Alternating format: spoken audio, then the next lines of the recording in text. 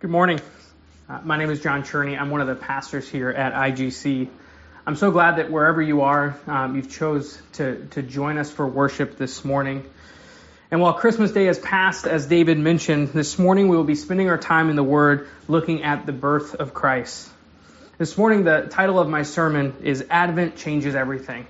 And in our time together, I'm hoping to persuade you of this because Advent, the coming of Christ, is the climax of human history.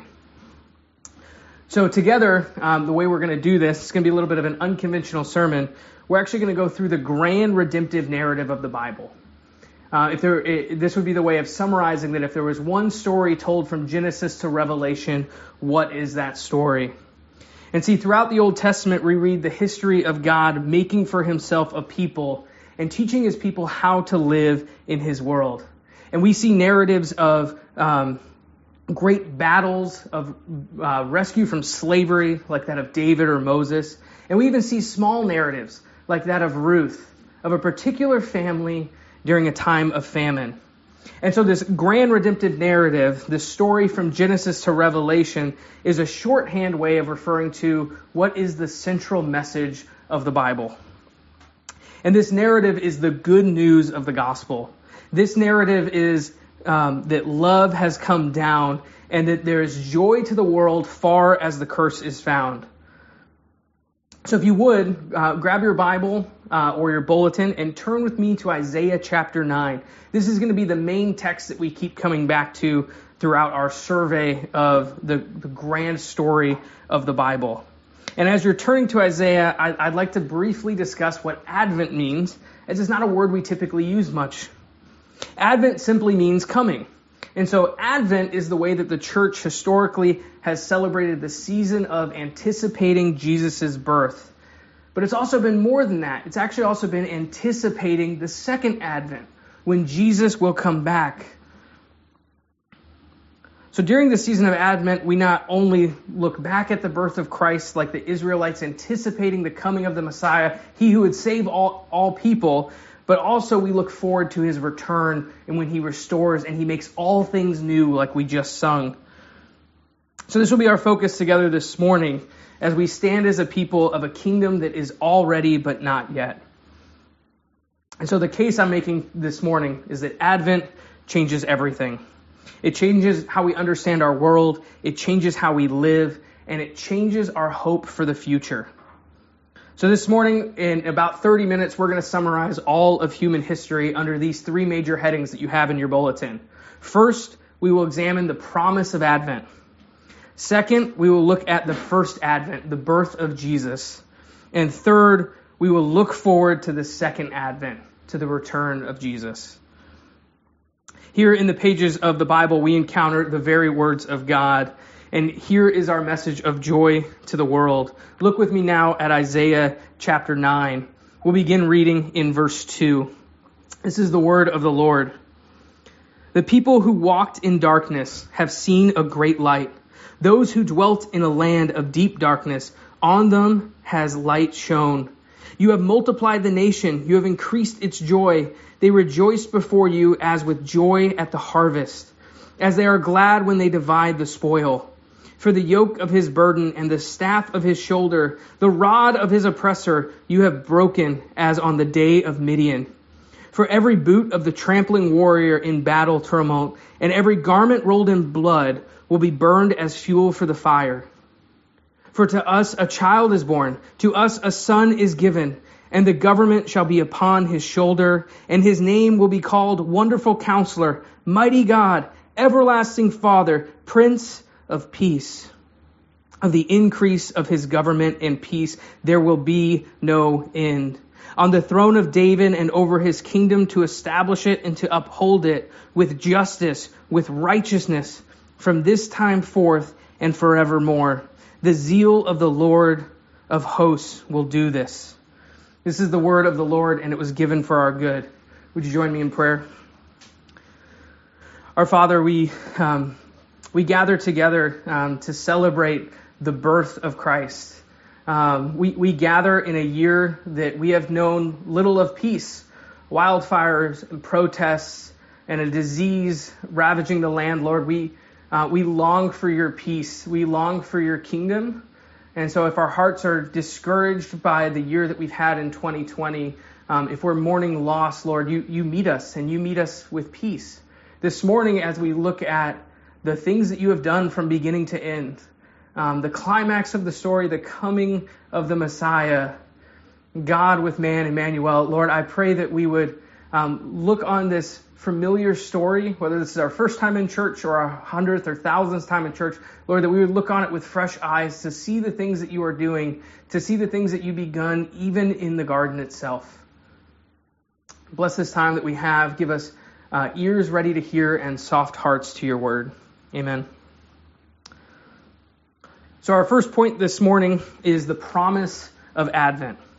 In the very beginning, we see God make all things, and he makes them very good. We're thinking here of Genesis 1 and 2. And God places Adam and Eve in the garden to work, and he gives them all manner of plants for food. He's providing for them as a loving father. But Adam and Eve are enticed by their own desire, and they sin. They break the special relationship that God intended for them to have, and death enters the world. Romans 5:12 summarizes it for us this way, that through one man came sin to all men. And that sin infects all of us. In that moment, Adam and Eve, they represent all of humanity, and they sin. And this is the beginning of things not being the way they're supposed to be. See, God made his image bearers as the crowning jewel of his creation, and he made them for a special purpose. Not only does sin affect the relationship that Adam and Eve have to their God, but it also affects their relationship with each other. All things are not the way they're supposed to be. Our relationships are now distorted and twisted by sin, and this is the first thing we see in Genesis 3 and 4. We see Adam and Eve shame and blame one another. The dominion that they were to have over all of creation, now creation itself receives a curse. Thorns and thistles will bear the ground.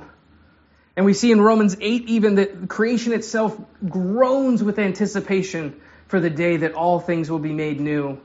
And if we keep reading the story, we keep seeing more and more of this sin spreading like a disease across every aspect of creation. We see even in Genesis 4, a brother kill his own brother.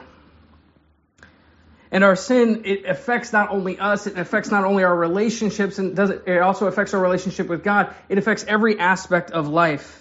And so perhaps you're wondering now, hopefully I didn't lose you, but perhaps you're wondering why I started the story of Christmas in the Garden of Eden. See, even as God punishes the sin of mankind and he casts them out of the garden, he promises redemption. Genesis 3:15 is the first promise of the gospel. And this is where we're going to begin this first section as we look at the promise of Advent. This is the curse that God gives to the serpent. He says, this is Genesis 3:15, I will put hatred between you and the woman, and between your offspring and her offspring. He shall bruise your head, and you shall bruise his heel. See, even though God punishes mankind's sin, he has seen fit to show them grace and mercy. And even as they're led out of the garden, there's that promise of Advent, that promise of redemption. And so throughout the narrative of Scripture, we see this promise expanded from the garden. Throughout generations, God is making for himself a people. He saves Noah and his family from the flood. He makes Abraham the father of nations in his old age when he shouldn't have been able to have a son. And by that, God is going to bless the whole world. He frees his people from slavery in Egypt. He hears their cries in the promised land and sends them judges to free them from their oppressors, even when they were unfaithful to him. And our God promises that from this line of David in 2 Samuel 7, that he's going to give an eternal king. A king that will sit on the throne forever, and his peace will know no end. This is the promise of Advent. That throughout all of human history, God is preparing his people for his son to come. Previously, I've used the illustration in a couple of sermons of a tapestry. And so if we think about a tapestry, there's threads that you see, they're woven together. And if you look at the backside of a tapestry, it's a mess. It's not the side that you're actually supposed to look at to see the image that's intended. And so we can think about the promise in the Old Testament is like looking at the tapestry from the back. You see the threads, but you're not quite sure how they're all fitting together. And we live in the moment of the promise being fulfilled. And we get to look at that tapestry head on in the radiance and the glory of the image of God at Jesus Christ. And so this tapestry, we can think about it as that those threads are all coming together. And so these threads of promise that all of the nations of the earth will be blessed. That there's going to be an eternal King of peace. That he's going to be a suffering servant who takes the iniquities of his people. That God himself is going to come and shepherd his people. All of these things come together in that little manger in Bethlehem. And so for the Israelites, this picture is beginning to form. And in our main passage we're looking at this morning, Isaiah 9, we're learning more about who this is going to be. In the garden, we saw that this deliverer will be wounded on his heel, but he will be victorious and deal a death blow to a head. And this promise that we see to David that I've already referenced several times, this is a promise of that eternal king who will be enthroned forever. His kingdom will know no end. And God says to him, I will be to him a father, and he will be to me a son. See, Israel, God's people, anticipated this promise. They longed for its fulfillment. And even when they were unfaithful to God, God remained faithful to his promises. This is what we're seeing here in the book of Isaiah, our main passage for this morning. See, the kingdom was divided between north and south. Israel and Judah split from infighting.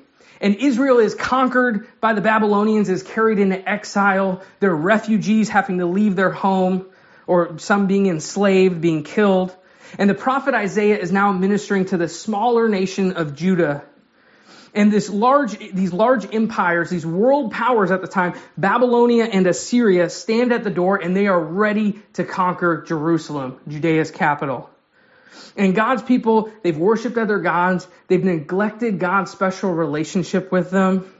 The king of Judah, even at the time, Ahaz, who's in the line of David, instead of listening to God's prophets' warnings for them to repent and turn from their sin, he goes and he tries to strike a deal with the Assyrians when he sees the Babylonians knocking at the door to conquer them.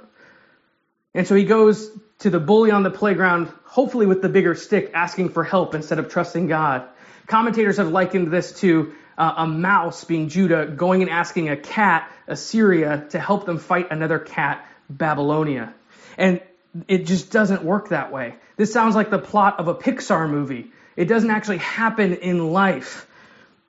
But the Lord will keep his promises to his people. There's a light at the end of the tunnel, and he will make a way for them. Look with me again at Isaiah chapter 9.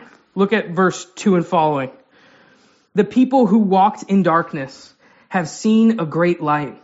Those who dwelt in a land of deep darkness, on them has light shone. You have multiplied the nation. You have increased its joy. They rejoice before you as with joy at the harvest, as they are glad when they divide the spoil. For the yoke of his burden and the staff of his shoulder, the rod of his oppressor, you have broken as on the day of Midian. For every boot of the trampling warrior in the battle turmoil and every garment rolled in blood will be burned as fuel for the fire. Keep your Bible open as I kind of walk through this part that we just reread. See, this great light that will shine is Jesus. It's the promised Messiah. This good news of the gospel will in verse 3, will multiply like a nation. It won't only be a small group seeking to be faithful to the Lord.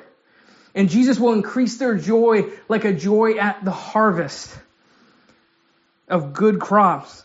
They will be glad like conquerors who divide the spoils of war. And for the yoke that is promised is light. Perhaps here you're thinking about Jesus' words in the Gospel of Matthew in chapter 11 when he says, "Come to me, all you who are wearied and burdened, and I will give you rest, for my yoke is easy and light." God is going to do this all, we see, like in the days of Midian in the end of verse 4. And the days of Midian is when the Midianites were conquering God's people. They were raised up to judge them in Judges 7. And there's this guy Gideon, who you probably remember from Sunday school. Gideon has his 300 warriors. He started with an army that was much, much bigger. And God slowly dwindles it down so that it's only 300 men. 300 men, this they should not have won. This is an improbable victory, but it's done so that it's clearly seen that they are saved not by their own hands, not by their own swords, not by their own power, but solely by the power of their God. And so there's a light at the end of the tunnel. Judah, God's chosen people, are about to be carried off into exile. And there's a light at the end of the tunnel because God is faithful. He keeps his promises. This Messiah is going to make a day of peace. If you look back at verse 5, in which the signs of war will be gone in a fire. Throughout history, from the very beginning of the Garden of Eden, where we started, God has been making a way for his people by his grace and mercy. There will be a day that God ultimately delivers his people once and for all. This is the promise of Advent. Church, do you see this promise of Advent? That from the very beginning, if you picture that tapestry in your head, that God has been telling a big story. That this story that he's telling is leading to a day, the peace, the shalom that we were intended for. Things no longer being not the way they're supposed to be in a world with sin, but things being restored. That day is coming. This is what they anticipated. A people who walked in darkness will see a great light. Jesus, the light of the world. Large groups of sinners will repent and believe the good news of the gospel. There is a great joy. And the same God who provided victory for the small army of Gideon will provide victory through one man, Jesus. The promise of Advent that began in the Garden of Eden will be fulfilled. God himself will do this for his people. This is not even to mention the promises of the new covenant in Ezekiel and Jeremiah, in which God promises that he is going to come and he will shepherd his people. He will find his lost sheep. A day in which the Lord will put his law on the hearts of his people. God is going to make a new covenant. He's going to be doing something better. The old will be replaced because the better is here. Students, this is what the book of Hebrews has been about as we've studied it the last 6 months. This is the covenant that we see Jesus make with his church, a covenant not bought with the temporary blood of animals, but bought with his own body and blood on the cross, in which he cries out, "It is finished." Previously, I've referred to this grand redemptive narrative of Scripture like a tapestry, where the threads and the promise of the Old Testament all run together in the fulfillment of Jesus. And throughout the Old Testament, this promise of Advent, we could also think of like puzzle pieces. See, throughout time, God is giving people more and more of the picture. And they're anticipating. They don't even know what it's going to be like. And when Jesus comes in the Gospels, what actually ends up happening is he exceeds all of the expectations that the people had. But he also does so in a way more humble way than they ever could have expected. The climax of the story begins when Jesus is born in a manger.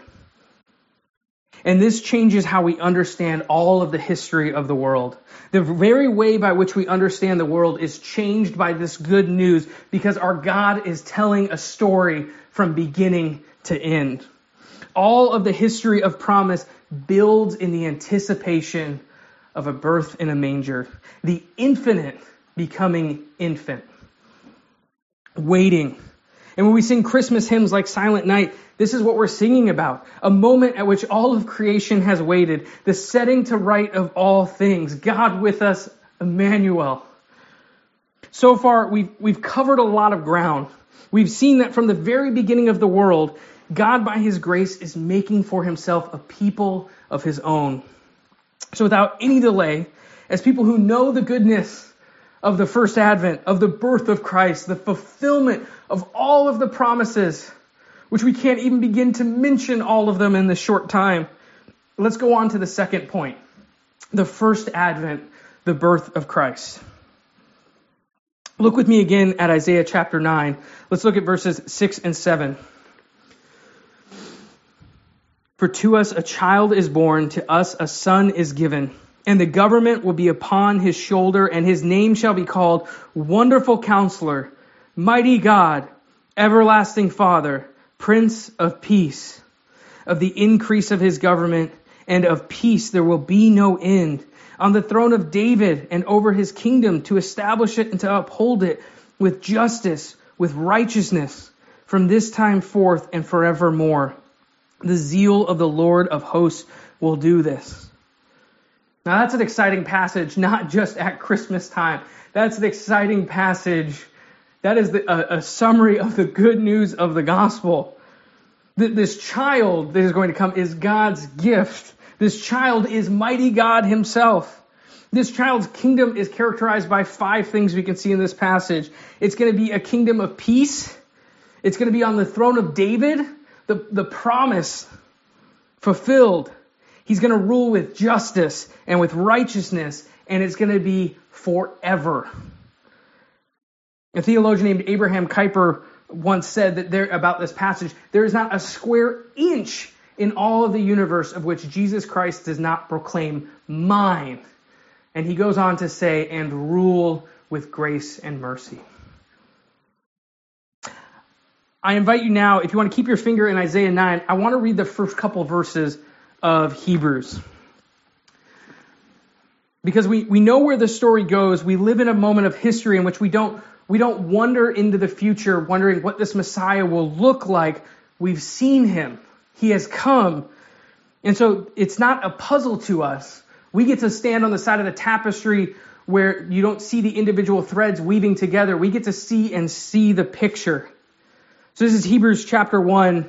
I'm going to read the first 3 verses.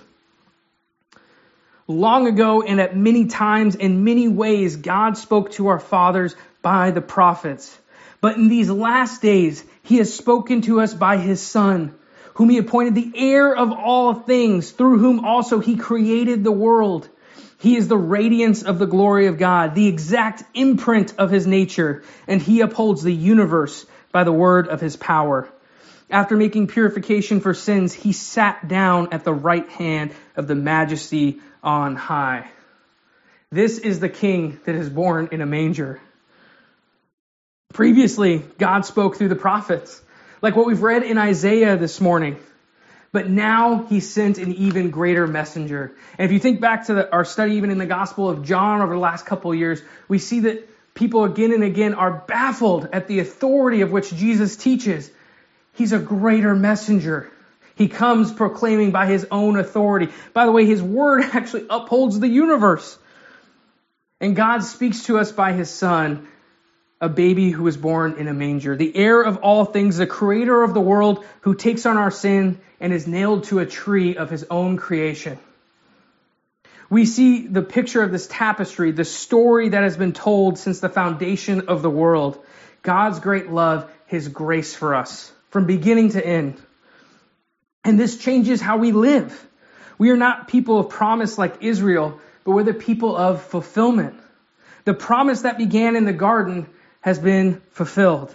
God promises that he will bring the nations in, and we see in the New Testament, if you read the book of Acts, both Jew and Gentile, Samaria, Judea, to the ends of the earth, all hearing the gospel. We see that there's a servant in the Old Testament in Isaiah 52 and 53 that will suffer, that he will take the iniquities of his people, that he will be pierced. And in the New Testament, we see Christ die on the cross, cursed, hanged from a tree. We see that there will be a king whose kingdom has no end, like God promised to David. Hey, Michael and Way Linda. back in 2 Samuel. Hi, Pastor We Wayne. see that in the New Testament. Thanks for jumping on. Jesus is this king. Thank you. You're welcome. For a brief moment, And thank you I for want to your, take off my prayer preacher today, hat and put on my Linda. youth pastor hat. I feel like I kind of have a right to get to do something a little bit fun. So those of you that are helping me record here too, I want you guys to play along with this so I know how long to pause.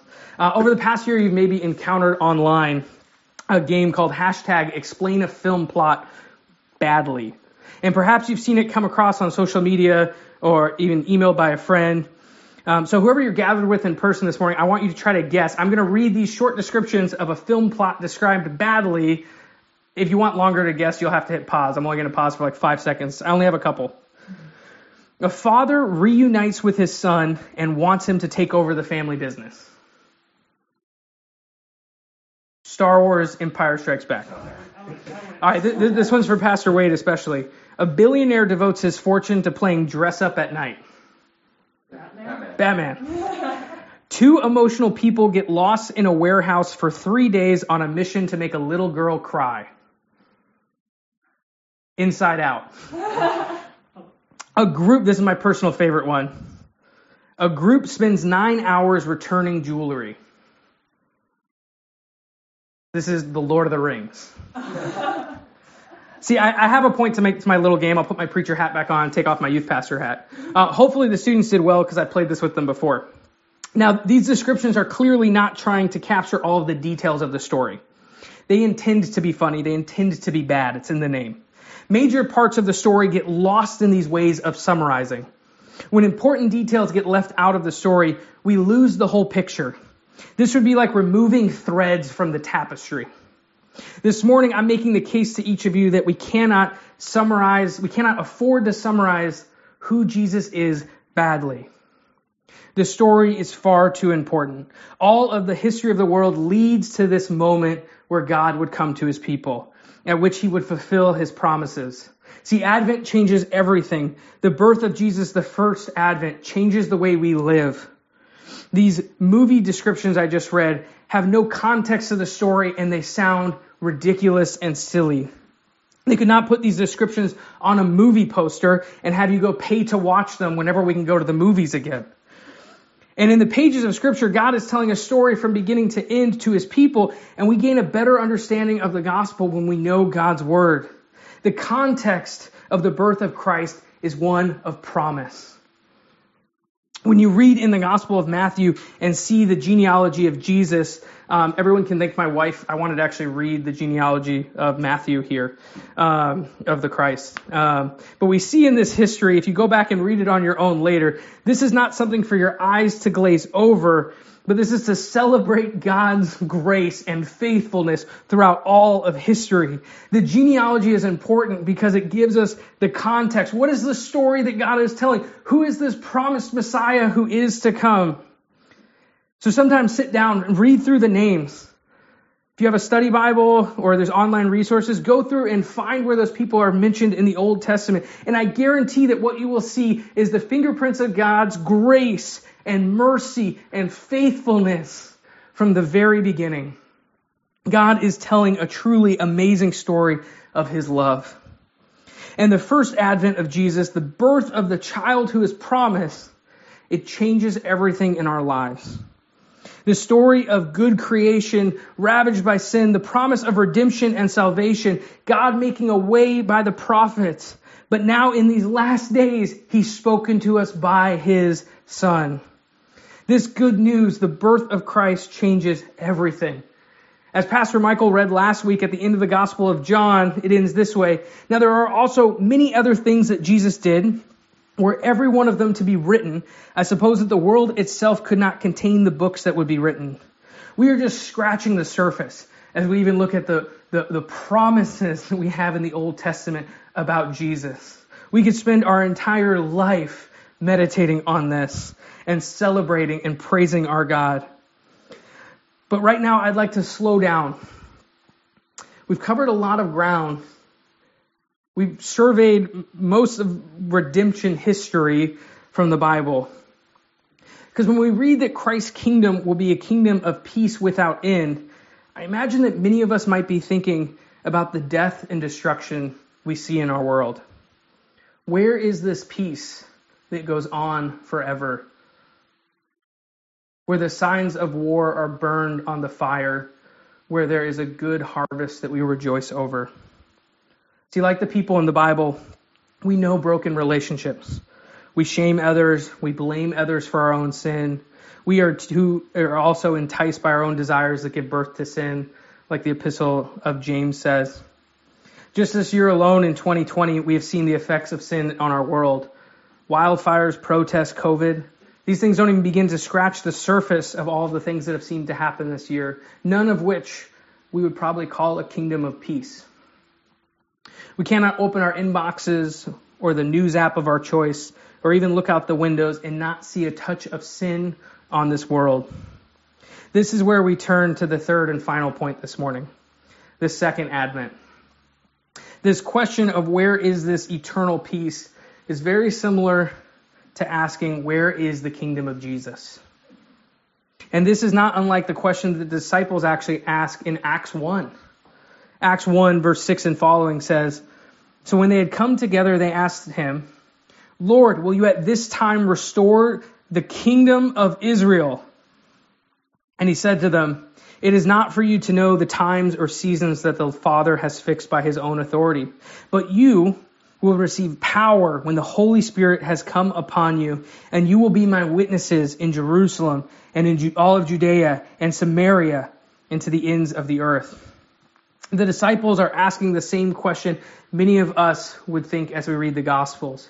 Jesus has established the new covenant by his blood on the cross. He has cried out, "It is finished." He has made the once and for all sacrifice for sins. He has died the death that we could never die, but we deserve. He has raised from the dead victorious. Now, Lord, will you restore your kingdom, King of peace? And Jesus says, "It is not for you to know the time the kingdom will be restored, but you will receive the Holy Spirit, and you will be my witness." The disciples know the promise. The King who died for his people has risen from the dead, and now they are looking for Christ's kingdom, a kingdom of peace without end. Look with me again at Isaiah 9:7. I want to look at just the last sentence here, so towards the end of verse 7. It says, "The zeal of the Lord of hosts will do this." And here we are given the reason for this victory and the joy for the people of God, and perhaps even our answer to where is this kingdom of peace. The joy of the people of God is that the Lord will do this. And we know, like Israel, that the Lord is faithful. And for Israel, as Isaiah is prophesying, as he's giving God's word to God's people, it looks darkest. It looks like the darkest moment. They are about to be conquered. And Isaiah comes with words of comfort that there's a light at the end of the tunnel because your God is faithful. He was faithful in the days of Midian. He will be faithful to you. To you a child will be born who will be the Prince of Peace. The zeal, the passion of the Lord, he will do this. And the church, we still experience the despair and the reality of living in a world of darkness. And 2020 has perhaps felt one of the darkest times I know of, at least my life. And we know the pains of this fallen world, but we also know that things are not the way they're supposed to be. Remember, I began this Christmas sermon in the Garden of Eden. And sin is things not being the way they're supposed to be. It's the disordering of all things. It's broken relationship with God, with each other, and even with creation itself. Things are not the way they're supposed to be. So while we do not look longingly to the future for the King of Promise, for the Prince of Peace, we await the fulfillment of Jesus' kingdom. For Jesus' kingdom is both already, but not yet. His kingdom of peace is already, and that he has made purifications for our sins. As 2 Corinthians 5:21 says, "For our sake he made him to be sin, who knew no sin, so that in him we might become the righteousness of God." As Hebrews 10 says, "This sacrifice was once and for all." Or as Colossians 1:13 says, "He has delivered us from the dominion of darkness and transferred us to the kingdom of his beloved Son." We have peace with God. And Jesus' kingdom is both already, but it's also not yet. We await the day in which all things will be set to right. We even sang about that this morning. We live in this tension of the already, but not yet. And in this tension, we are given the Holy Spirit and a mission. In Romans 8, we read that creation groans for this kingdom, that it awaits the day like pains of childbirth. We wait for the second advent. We wait with hope. And as Romans 8 goes on to say, it says, "Now hope that is seen is not hope, for who hopes for what he sees?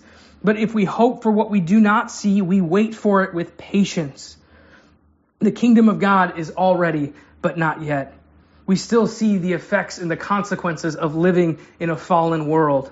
And during this kingdom of already, but not yet, God remains faithful, like in the days of Midian, like in the days of Isaiah, when things seemed darkest. And our calling is to be a witness, and that does not stop. We anticipate the return of the King. Until that day, God has promised, as Romans 8:28 says, we know that for those who love God, all things work together for good for those who are called according to his purpose. This is what we are given. The Heidelberg Catechism, it has this wonderful question. The first question is catechisms. Catechisms just seek to give a summary of what Scripture teaches, and this is perhaps one of my favorite. The question is, what is your only comfort in life and death? And here is the answer: that I am not my own, but belong body and soul in life and in death to my faithful Savior, Jesus Christ. He has fully paid for all of my sins with his precious blood, and he has set me free from the tyranny of the devil. He also watches over me in such a way that not a hair can fall from my head without the will of my Father in heaven. In fact, all things must work together for my salvation, because I belong to him. Christ, by his Holy Spirit, assures me of eternal life and makes me wholeheartedly willing and ready from now on to live for him. This is what it looks like to live in the kingdom of already but not yet. It is to be a people of hope. Living in this tension of the already but not yet kingdom of God, it transforms our hope for the future. Our hope is not in anything that could be made by man. It's not in any politician or king or ruler or whatever the latest gadget or gizmo is. Our hope is in the eternal King, the Prince of Peace, who is going to come and make all things new. In John 14, we see that Jesus actually says that him ascending, his returning to his Father is for our benefit, so that he might send us his Holy Spirit, that he might prepare rooms for us in his household. Or as the Apostle Paul writes to the church of Galatia, that it is no longer I who live, but Christ lives in me. And the life I live in the body, I live by faith in the Son of God who loved me and gave himself for me. Jesus tells us it is not for us to know the day or the hour his kingdom will be fully established. But he does tell his church what we are to do. And he does offer us comfort. 1 Corinthians even talks about that we can comfort those who are mourning because we've been shown great comfort. We are to go and proclaim the good news, proclaim the faithfulness of God and the grace that we've seen from Genesis to Revelation, that God is faithful to his promises, that he will return. He promised the Advent. The first Advent has happened. Jesus has come. He has redeemed and saved us. He has transferred us from the dominion of darkness to the kingdom of light. And now we eagerly await the anticipation of this kingdom that is already but not yet. We groan. We anticipate the second Advent.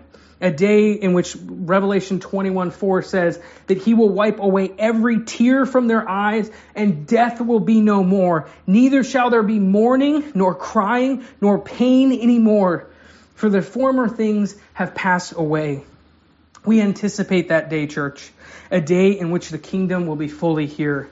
Until then, we have confidence because of our faithful Savior sits at the right hand of God. Jesus is enthroned now, and there he intercedes on our behalf. From there he shall come again to judge the living and the dead.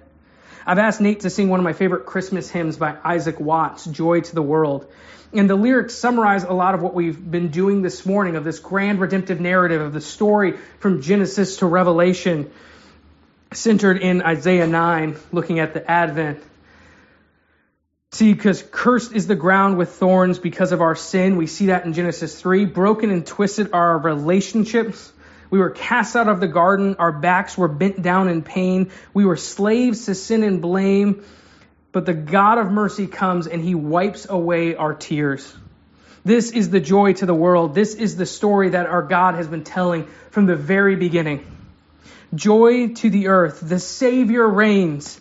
No more let sin and sorrows grow, nor thorns infest the ground. He comes to make his blessings flow far as the curse is found. Far as the curse is found from Genesis 3, Jesus comes and he is making all things new, a work that he has begun and continues to do. This morning we began in Genesis 3 and we saw the curse of sin infect every aspect of the world, life, relationships. And Jesus' redemption and his coming to set right all things. Throughout all of history, God is telling a story, and we truly live in the theater of his glory. Amen. Our Father, we thank you for your word. We thank you that you give us a story. You give us words. You give us life. You give us words that we can read, that we can know you better, that our hearts might even be shaped by you. Lord, you love us. You correct us as a father. You've given us good gifts. You've given us a gift that this time of year we pause and look on with wonder like the angels and the shepherds. A baby born in a manger, come to take the sins away from the world. Come to proclaim the kingdom of God is at hand, and that he will return and he will make all things new. And until then, he intercedes on our behalf. Lord, we thank you for this. We praise you that there truly is joy to the world, that the story you have told is one of grace and love. Amen.